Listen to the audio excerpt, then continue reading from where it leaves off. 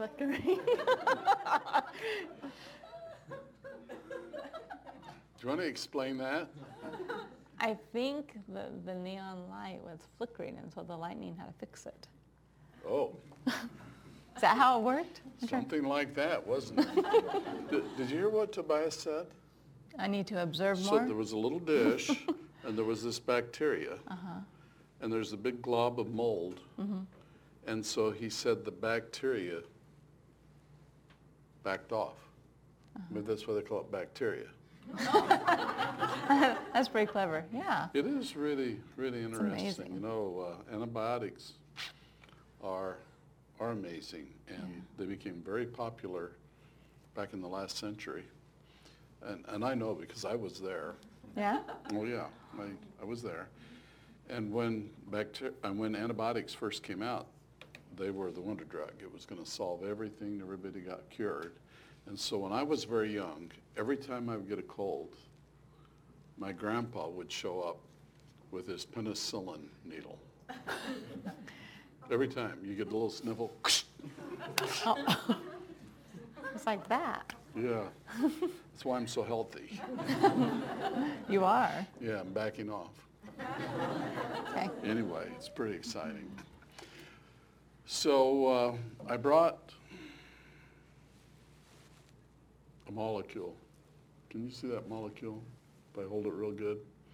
See, the blue part is the oxygen atom, and the white part are the hydrogen atoms. And when they combine together in a reaction of forming water, this is what the water molecule looks like, H2O. Only today, I want to say something kind of interesting about the water molecule. Do you know about Amadeo? Not really. Okay, well, we should talk about it. You know, Amadeo Avogadro. Remember him? Mm-hmm. Yeah. Wouldn't it be amazing to be famous for a number? Like 7? I'm famous for 7. Actually, I'm not famous yet, but 7's a good number.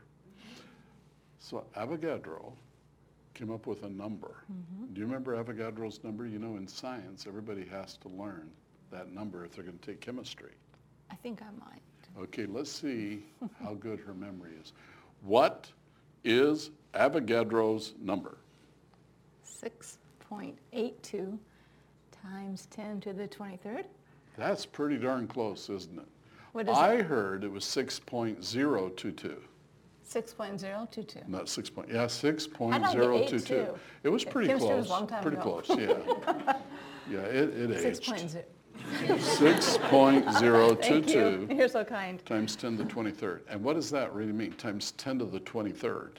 a What it big really number. means is you take 6.022 and you add 23 zeros at the end. So, and actually, since the .022 is 3 of them, you only need 20 more zeros at the end. That's a big number. That's a really, really is. big number. A lot of people know that number, but I found that fewer know what it means. So what is, this is going to be fun. What is the significance of Avogadro's number? I'm not going to put you on the spot. Is it a mole? It's a mole.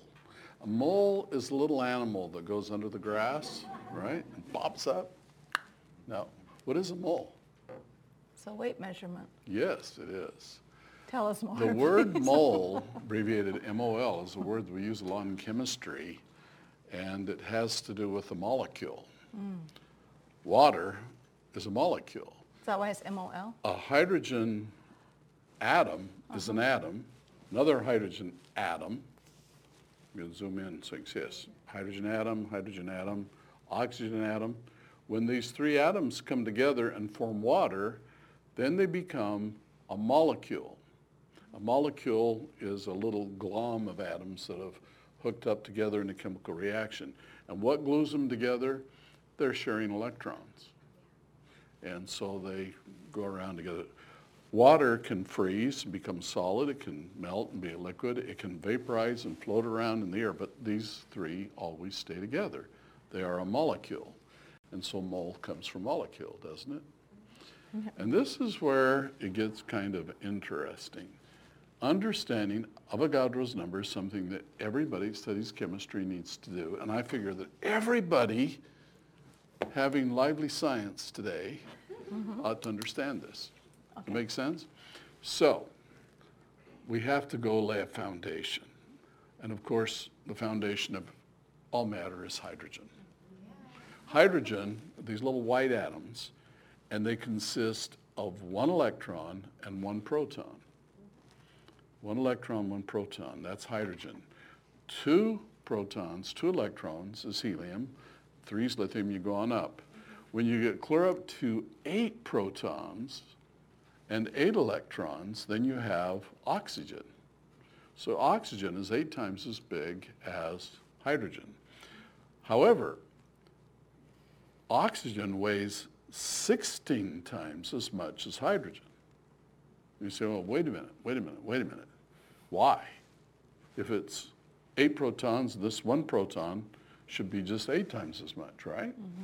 But it turns out that there's a difference. Hydrogen, normal hydrogen, doesn't have a neutron. A neutron is a big chunk particle about the size of a proton, but it doesn't have a charge. That's why we call it neutron, because it's neutral. Protons are called protons because they have a positive charge. Electrons are called electrons because they have a negative charge, right? Electrons weigh almost nothing. They're teeny little. Protons compared to electrons are very heavy, and neutrons are about the same weight as protons. So you have helium with 2 electrons, 2 protons, and 2 neutrons. So helium doesn't weigh 2, hydrogen weighs 1, helium weighs 4, because you have to add in the weight of the neutrons in the nucleus. So in the middle of this oxygen atom, there are 8 protons and 8 neutrons in the nucleus, in the heart of the oxygen atom. And so you take the weight of the 8 protons plus the 8 neutrons and add them up, and it's 16. So it weighs 16. It's 16 times as heavy as the hydrogens. But there are 2 hydrogens. Now here's where you connect atoms to our everyday world. You say, well, yep, here they are, atoms everywhere. But this is kind of a real big jump in being able to do experiments and things. What if you had a way to be able to measure how many atoms you have and to combine them and to do experiments? And obviously, we do that all the time, but we do that by using Avogadro's number. Since hydrogen only has 1 electron and 1 proton, it has the atomic number of 1, and it has the atomic weight of 1 atomic unit. An atomic unit is very, very small.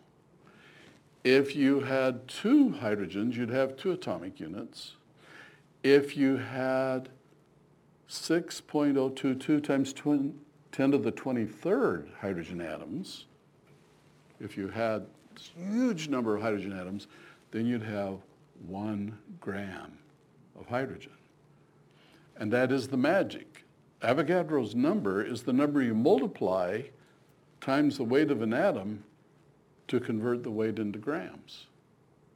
So 1 hydrogen atom weighs 1 atomic unit, which is so small we have no way of weighing it. But if you have 6.022 times 10 to the 23rd, this gigantic number of hydrogen atoms, and you weigh them, they'll weigh exactly 1 gram, which would be 1 mole of hydrogen, atomic hydrogen. Turns out when we talk about moles, when hydrogen is floating around in the air before it's married oxygen, 2 hydrogen atoms glom together and form a hydrogen molecule. And if you have 6.022 times 10 to the 23rd hydrogen molecules, since there's 2 in every molecule, that actually weigh 2 grams. Does that make sense? Mm-hmm. Yeah, because it's the weight of the molecule. It's kind of fascinating that if you take a gas like hydrogen or a gas like oxygen, and you have exactly the same number of molecules, even though one atom's much heavier than the other, they occupy the same space. And that number of atoms is called a mole, meaning that's the number of molecules that you need to have the atomic weight be equivalent of the weight we can actually measure in grams. Are we getting this? You're so smart. I don't get it. All right, let's draw it out because let's we draw got to it get out. this. Okay, so I brought the little chart here, Okay. and I'm going to write upside down from your point of view.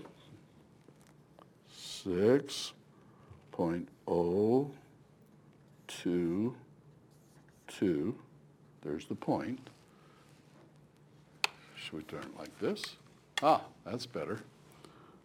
Times 10 to the 23rd power, which means it's like adding, behind the 6, 23 zeros. It's a very, very, very, very big atom. And if you have that many hydrogens, if you don't have any, good. And if you have that many hydrogens, it's going to weigh 1 gram. And the atomic weight of hydrogen is 1. If you have that many oxygen atoms, it's going to weigh 16 grams because the atomic weight is 16. And carbon's going to be 12 grams. So you can go through all of the elements. So it's a way to connect the periodic table and the weight of each atom with a weight we can measure in the laboratory. And I think that's a pretty neat thing. It is. Avogadro's number. So do we get it now? And if you have that many of any molecule, then you can say, I have 1 mole of that molecule, whether it be hydrogen or whether it be water or anything else. So that many molecules is a mole. That's neat. Good thing to know. This actually is a magical connection that allows us to do experiments in the laboratory where we can actually weigh things and be able to understand what's happening at the atomic level, at the atom level. Let's regroup. Okay, so what do you think? What is that? That's cool. Is that hieroglyphics? Kind of looks like it.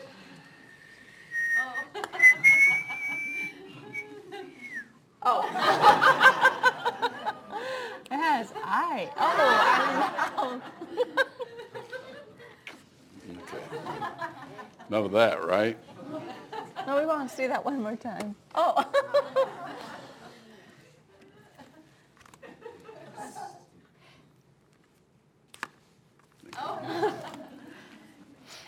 It's magic. Science is magic. And with science, you can do magical things, can't you? Okay, so we're going to take a few minutes now and turn it over to Dr. Paget so she can tell you some things. Really? Yeah, go ahead. So I came up with this idea when Dr. John was talking about the butterflies. Okay. And every single light diffraction could be a social emotional attitude that we work on. Sounds like you're going into metamorphosis. Yeah. No, that's a good idea. We should all be social. We should all be social. Yeah, it's true. Actually, the thing John showed us was very, very interesting. It So is. you have something that doesn't have any color, Yeah. but it looks like it has color because of how it traps light. Yeah. And you shine a white light on it and it all gets grabbed except for the blue reflects, and so it looks blue. And it's not just blue, it's a beautiful metallic blue. Beautiful, amazing. beautiful. It's all by accident. Not sure. I think butterflies planned it. In fact, they probably planned it when they were crawling around eating plants as a caterpillar. Yeah. I know that blue morpho When I one. fly, Oof. yeah. So when I was in Brazil, which is a wonderful place, one day this big, beautiful blue morpho butterfly came flying by, and I held out my finger, and he lit on my finger, and that seemed strange, but he did. How big was it? It's like, Wow. it was an adult. And they kind of start as adults, don't they? But anyway, and so I had a nice talk with it, and he became my friend, and I went all the way home, and he was still there. So I got this little bottle cap and filled it with honey water, and he would sit and drink it. He liked it. Sound like he liked you. We were friends for about a day, and then he left. That's a long time. Mm-hmm. Yeah, it was really special. But they are beautiful in a very, very amazing way. Did you tell everyone about your butterfly? The one, you weren't a butterfly. I'm talking about your blue morpho one. So she's looking for a symbol to be able to be, her butterfly. And blue morphos are really beautiful. But she was creating a website, and she asked me if I had any great ideas of how to make a really good-looking, unique butterfly. And I did. Search on the web. Blue butterfly. And then I started looking through all the images, and all of a sudden I came across one that was that metallic blue, and it was beautiful. You remember this? Yes, I do. So I said, I think I found it for you. So I showed her this image, and then we went to that website and looked at it, and the blue metallic butterfly was actually art. It wasn't a painting. You can't make it look like that. I don't think they have that kind of paint. This looked so metallic and beautiful. And so we found out that it was an artist that had made this, and it's about this big, and it's made out of stainless steel. And this artist cut it out with his welding torch, and then he put the torch on the stainless and heated it up to a temperature, and then let it oxidize. And by the temperature he would heat it, when it would oxidize, it would make a elemental coating like the one on the butterflies, and it would turn to that color. And he made this really, really beautiful, beautiful butterfly, which amazing. we ended up purchasing. And it's quite beautiful, right? But to think you can do that just with heat on a torch. So I was so impressed, I reached out to this guy. Gary Caldwell. Gary Caldwell, that's his name. And he lives on the East Coast in one of the Carolinas. And I just told him how beautiful it was and how we purchased it, and I was so grateful. And then while we were talking, he still is, I think, a really nice guy. And I said, can you make a big one? And he says, sure. You want twice as big? No. I want it big, big. How big do you want it? Well, it ends up that he made one for us out of stainless, that the wing is 7 foot long. With two wings, if you open the wings, it'd be 14 feet wide. And he did it with his torch, and we now have mounted it outside as a symbol of sign. We need to show a picture of that, don't we? We do. We will. Yeah. Let's do that. I was so impressed. And I said, can you make anything else? He said, I can make anything you want. I said, okay. Can you make a hydrogen car? Thank you very much. Can you make a very large, giant beetle? And he said, yes, I can make a beetle. And so he did. And this giant beetle, he actually made out of stainless steel, and he made the antenna. Amazing. And it looks just like the real one. Got the And little so we hairs. also have that. So you want to see the butterfly? And by the way, this is the guy himself. That's our butterfly. Take a look. Can you see it? Can we zoom in on a little bit on that wing so you can see how beautiful it is? So that's all stainless steel. Yep. And see those nice, beautiful metallic colors? Well, he created them with a torch. And this, as you can see, is a pretty big butterfly. And if you want to see this in real life, you have to come to Kansas City. That's to see right. what it is. That's right. So do we happen to have the beetle? It would be fun if we could. But anyway, Gary is an amazing artist. You know, anybody that really, really does things well can do amazing things. When I was working on my laser project in high school, I needed to have mirrors that would reflect 99.9% of the light in order to make the laser work. And a regular mirror isn't that good. So there's a type of a mirror that's called a dielectric mirror. And they make these by putting an atomic coating on the surface of glass, and then you put another coating on and another coating on, and it turns out that when you have one coating, it's reflective. When you have two coatings, it's not. 3 is reflective, 4 is not. So every coating either is reflective or you can see through it. But when it reflects and you kind of look at it, it looks colors like this. It's pretty neat. And that's how these butterflies do it. You want to see the giant beetle? Can you imagine that this thing is about, what, 5 feet long? Take a look at it. There he is. Yeah. And he's sitting out at the entrance of our science center, and you can see he's kind of flying, and I would not want to meet him in real life, And it's especially not if he based was on that big. He's What? based on a real beetle. Oh, Every he's single the real beetle. detail Yeah. is based on His eyes, real it's insect. really, really fascinating. We should post some of these pictures on our site We because they are should. really neat. And Gary has a neat website. You want to go look for him, you Yeah. can find him. But he does all this out of stainless. And he can get yellow or orange or red or blue or green, all just by heating the stainless steel to a different temperature and the way he cools. And I don't know exactly how he does it, but he does it very well. So It's when you very beautiful. say it's an elemental coating on it, what do you mean by that? Well, what I mean is that there are little tiny, tiny specks, like the ones that John was showing us in the printer. They have those little drops, and those drops are made so they trap all but a certain color of light, so you have that appearance. In this case, they're clear down at the atomic level, but it's really beautiful. And butterflies and other things that do this by trapping light have amazing, amazing abilities. Colors really make life wonderful. I'm very grateful that we have different colors, but I'm also grateful that our eyes can perceive different colors. And so we can actually see the blend of them, and it can be very beautiful. Here's a question you may not have thought about very much, but this kind of stuff I think about.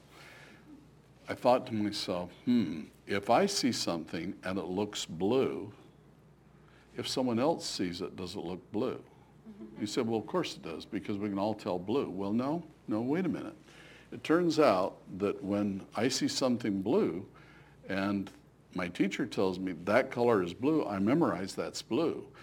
But what it looks like blue to me might look like red to you, because we could be calibrated a little different.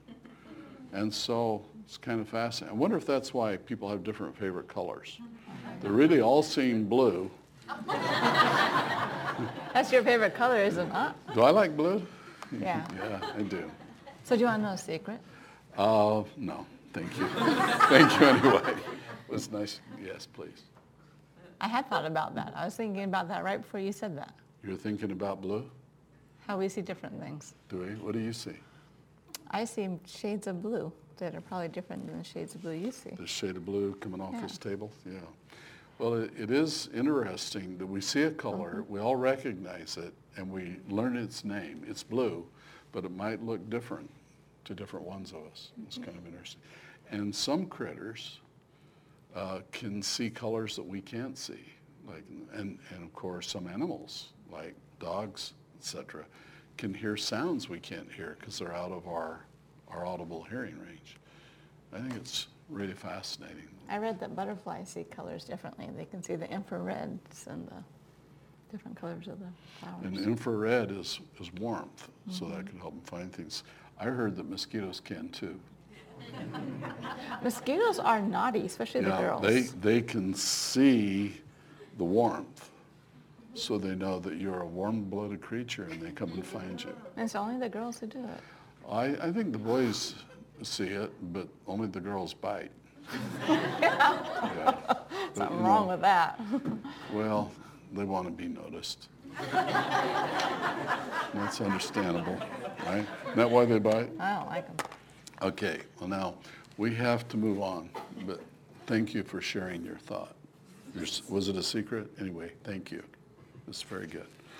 All right, so we need to talk about something completely different if we're all finished with Avogadro and his number and mosquitoes and butterflies. 6.02. I will never forget that now. 2-2. Oh, 22. And it goes on from there too. I think it's 6.0. I think maybe I wrote my 0 to like an 2219, 8 one time. Right? Yeah, that's good. 6.022. like Yeah. a tutu. Got it. Tutu, got it. All right. Do you know pi? I know 3.14. I know that certain pies taste good and some don't. So what is pi? Pi is a number, isn't it? Yeah.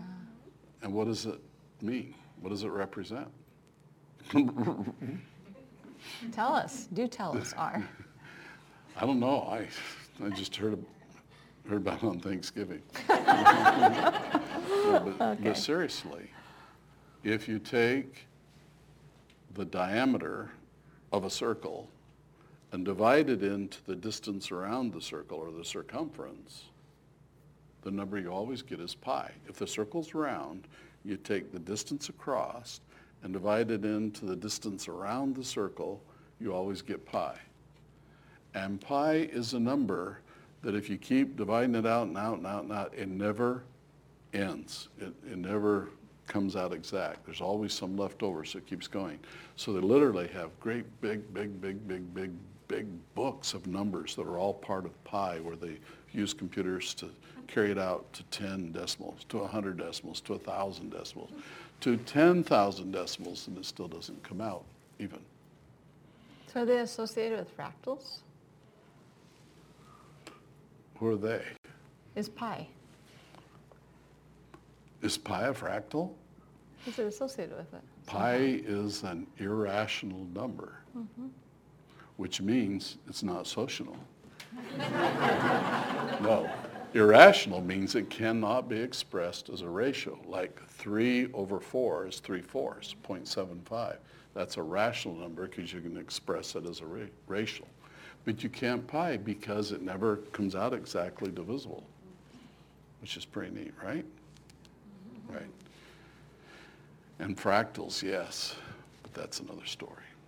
That's a long story. I love fractals. But speaking of stories, I want to share a true story. And it's one that was inspired today by someone that I should talk about this story. And it's a story about airplanes. You know, airplanes are really, really amazing. I'm one of the few living people that remembers the Wright brothers. Not quite. But, you know, for the longest time, everybody knew that man could never fly. And now we all know that if you have an airplane, you can fly, and that's pretty exciting. Of course, Lear makes so you can really fly in the Lear jets. But there's this experience that I had flying once that I want to kind of share with you, because to me, it relates to our study of math and science and engineering, and I think there's a great point to make. We're taught algebra, we're taught geometry, we're taught these different kinds of math and science. And when we learn them, quite often we don't know exactly every place we're going to need them in our lifetimes. But this knowledge and this information comes in very handy, and it's important to a lot of the inventioneering and things we're going to do in our lifetimes. So I decided I wanted to be a pilot. And so I enrolled myself in flying school and took my first flight, and I loved it. The very first flight, I got to take off, and that's kind of neat. You know, taking off an airplane is really quite easy to do. You drive out to the end of the runway, and remember, in an airplane, you steer with your toes, with your feet. And as you push the pedals, the front wheel turns back and forth. So you don't even need your hands. You just steer with your feet. You get out the end of the runway, you're pointing down the runway. And then you turn the engine up so the propeller goes really fast. And then the plane starts going down the runway faster and faster and faster. And when the airspeed gets up high enough, there's a little meter there that tells you your airspeed. And it's just telling you how strong the wind is. There's really no wind. You're just driving through the air, making it look like wind. When it gets up to fast enough to fly, the meter goes into a part of the meter that is green. When the needle gets in the green, if you just pull back on the yoke, the plane takes off. It's really easy. So you just turn on the power. You steer with your feet to stay on the runway while it's rolling. And then when it's going fast enough, you pull back on the yoke and it just floats into the air. It's a very neat thing. Well, I love to fly. I eventually got my license, and I was very grateful that I had studied algebra, because to be able to pass the ground test, you either need to get word calculators and spend a lot of time memorizing things, or if you just know algebra, you can solve the problems with algebra to pass the flying test.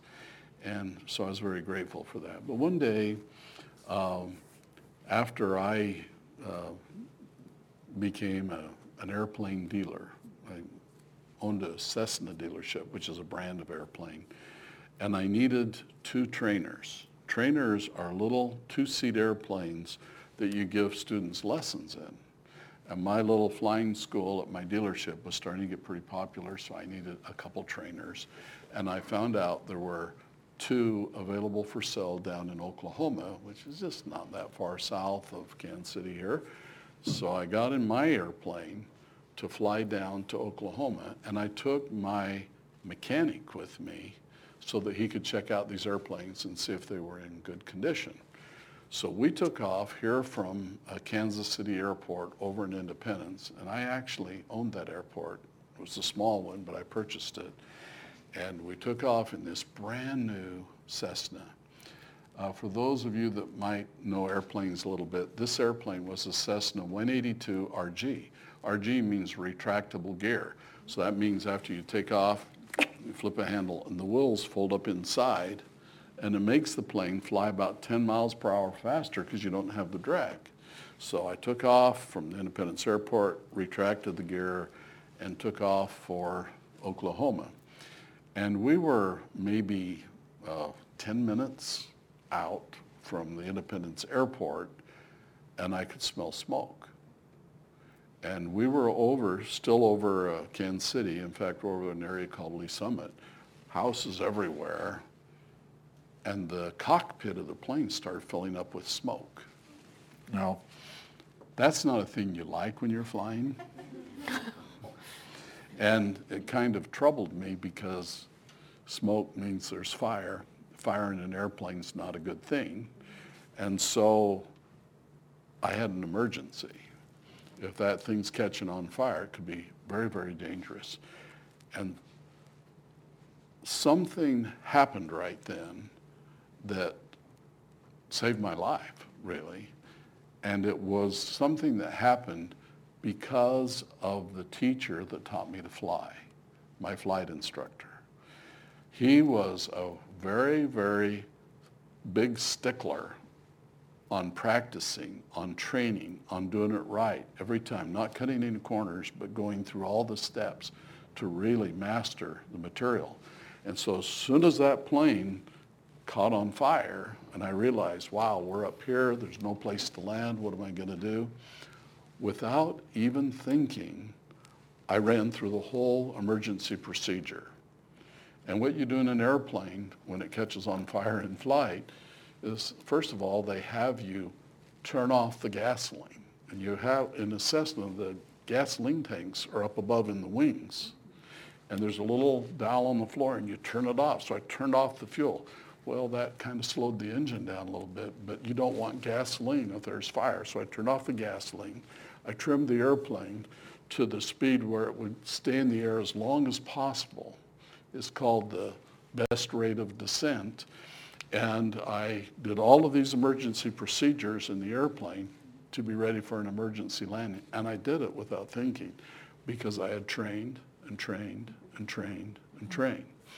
Meanwhile, my mechanic, bless his heart, he was also a pilot, but he was a young pilot. He hadn't flown much. He was a very good mechanic. But when this thing started filling up with smoke, he grabbed the microphone and started, help, help, help, we're on fire, we're on fire. And I don't know what the people down there were supposed to do, squirt their hoses up at us or something. But he just started screaming on the microphone, and that didn't help me. But he was a little bit concerned. I looked around. Once you get the airplane stable, then you start looking for a place to land. And everywhere I looked, there were houses and buildings, and And there wasn't really a good place to land, and we weren't that high, so that means we didn't have very long to glide before we were going to hit the ground. So I looked, and the first clear place I could see was the Lee Summit Airport. And I was down past Lakewood, way down there, and so, well, I don't know if we can make it or not, but I immediately turned towards the airport, and I went right towards the runway. Now, the runway was going the wrong direction for how we were coming in, but I still had to go right towards it, so I aimed right at the runway. I thought, well, I'll get down there and turn and maybe we can land. And it looked like we were going to stay high enough that I would be able to glide all of the way to the airport. The 182 has a 3-bladed propeller, and it's spinning around just because of the air blowing through it like a fan, which is just because I was coasting, because the engine was turned off, the gas was turned off, and my mechanic still, we're losing altitude, we're going to crash, help, someone help. And no one did come and help. But at any rate, we're going in, and then for some reason, the propeller stopped windmilling. It just froze. And when it did, the plane started having a lot more drag, and so we started dropping much faster. And all of a sudden, I could see we're not going to have enough altitude to get in there and turn on the runway. And so this is when you start to figure out what are you going to do. Now, this particular runway came out and had a big hill around the end of it because they'd extended the runway and had to pile up a lot of dirt. So it was kind of like a hill, and I thought, if we're low, we're going to run right into that big pile of dirt. So I aimed right at the end of the runway. Remember, the runway's going the wrong way. So I'm coming in like this, and I figure if I could be just a little bit out here, then I could turn and land. But I was afraid I'm not going to have enough altitude. So about now, because of my mechanic, everybody at the airport that had heard the radio were out watching. And I'm flying this airplane. And I remember something that Bill Lear told me. Bill Lear knew that I was a young pilot, and he asked me if I had my instrument rating. In an airplane, you can fly with what they call VFR, visual flight rules, or you can fly with instrument flight rules. If you're in good weather, you can just do visual flight rules. That means you just look for other airplanes and you land. If you're in bad weather, then you can't see when you get in clouds and things, so you have to do it all by instruments. It's harder to do it just by instruments. And so he said, do you have your instrument rating? And I didn't. And he says, well, you need to get it. He says, someday you're going to go flying into bad weather, and then he says you're going to spend the rest of your life flying instruments. I figured out what he meant. Well, anyway, so fortunately it was good weather, and we're coming towards the airport, and everybody was out watching because here comes this airplane in screaming on the microphone. And when we got to the airport, I had put the landing gear down, the wheels were down, but we were going the wrong way. And that reminds me of another story that I really should tell. This one isn't true, but it's really funny. And it's about the pilot that came in to land at the airport. He was a student pilot, and he was coming in for a landing with his instructor. And he came in, and as he got closer to the airport, the runway looked pretty long, and it got shorter and shorter and shorter. He was getting closer. Pretty soon the runway looked like it was just as wide as a street. And so he landed in the gravel, he went out on the asphalt, hit the brakes hard, skidded across, off the other side of the runway, and ready to go down the hill, and just barely stopped in time. And he turned to his instructor, and he says, boy, this has got to be the shortest runway in the world. And the instructor looked out that way, he looked that way, and he says, it's the widest runway in the world, too. He was going the wrong way. Anyway, I was going the wrong way, and when we hit the end of the runway, and I don't quite know how we did this, but I hit the right brake, and the wheel just came and flipped the plane around, just like that, on the little runway. Engine was off. We coasted down about a third of the way off the runway into a tie-down. And everybody clapped.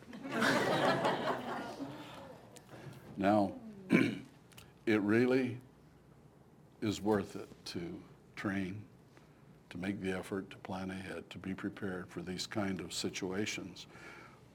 But when you're in a very, very tense situation, you don't have time to think. You have to be ready. You have to be prepared. And I've always wondered, how would I react in an emergency? Very often, if you panic, and frankly, my inexperienced mechanic kind of panicked. If I'd panicked like he did, I don't think we would have made it. But since I had been so well trained by a very careful instructor, I responded by reflexes, and I think we did just the right thing. I did know, however, that for me to be able to get through that day and survive was going to be a very big thing. And I think it especially hit me as soon as the plane stopped and I realized we're on the ground. And I realized how amazing and wonderful that was. And this is an absolutely true story. So I picked up the phone, I called my loved one, and how are you today? Fine. Oh. Is everything okay? Yes. But you just don't know how precious life is until you're in a circumstance where you really, really can see. I'm very grateful that that day wasn't my last. I really am. I would have never got to witness Acellus and a lot of other wonderful things. We cannot even begin to imagine the amazing things that lie before us in our lifetimes. We all go through stormy days. And the problem with stormy days is they're stormy, but they pass. And we have to hang on for the wonderful clear skies that are ahead. And I think it's important that we keep that in mind at all times. So the moral of my little story tonight is that we really need to study and study hard and prepare for whatever comes our way. It might be a threatening ride in an airplane, or it might be a wonderful opportunity we're going to miss if we haven't prepared and we don't have the technology and the understanding you need to really do things. That's why Avogadro's number is so important. Now, what'd you say it was again? I'm going to teach them wrongly? Yes, please. I said 6.82 times 10 to the 23rd. You know what? I think Avogadro was wrong. I think you're right. I did too. Yeah, I think so.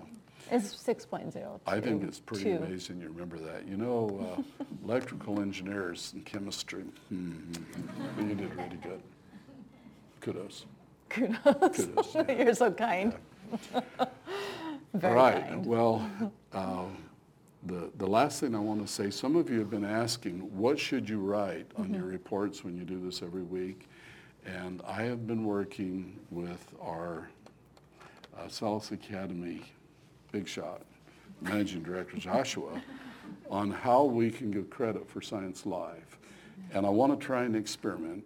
And the experiment is, if you could write up what you learned from each experience in Science Live and send it to us, then we'll look at those and we get it approved, then you'll be able to get a half a science credit every semester that you do Science Live. And I think that'd be kind of fun, wouldn't it? Yes. Yeah. So if this works, we'll be putting the writing tutor interface on. But for now, you know where you do a little message? Just send me a message, tell me, so what did you learn tonight? And it could be about the blue morpho butterfly, could be Avogadro's number, could be social, whatever That's right. it might be, right? And then on the sciencelive.com domain, the webpage there, they can download the hydrogen poster. The hydrogen poster is now on sciencelive.com. because so many people wanted it. Yeah. We just put it there. Exactly. Okay? There you Download go. it. Yeah, it is neat. Yeah. All right, we'll see you next time. Thank you very much.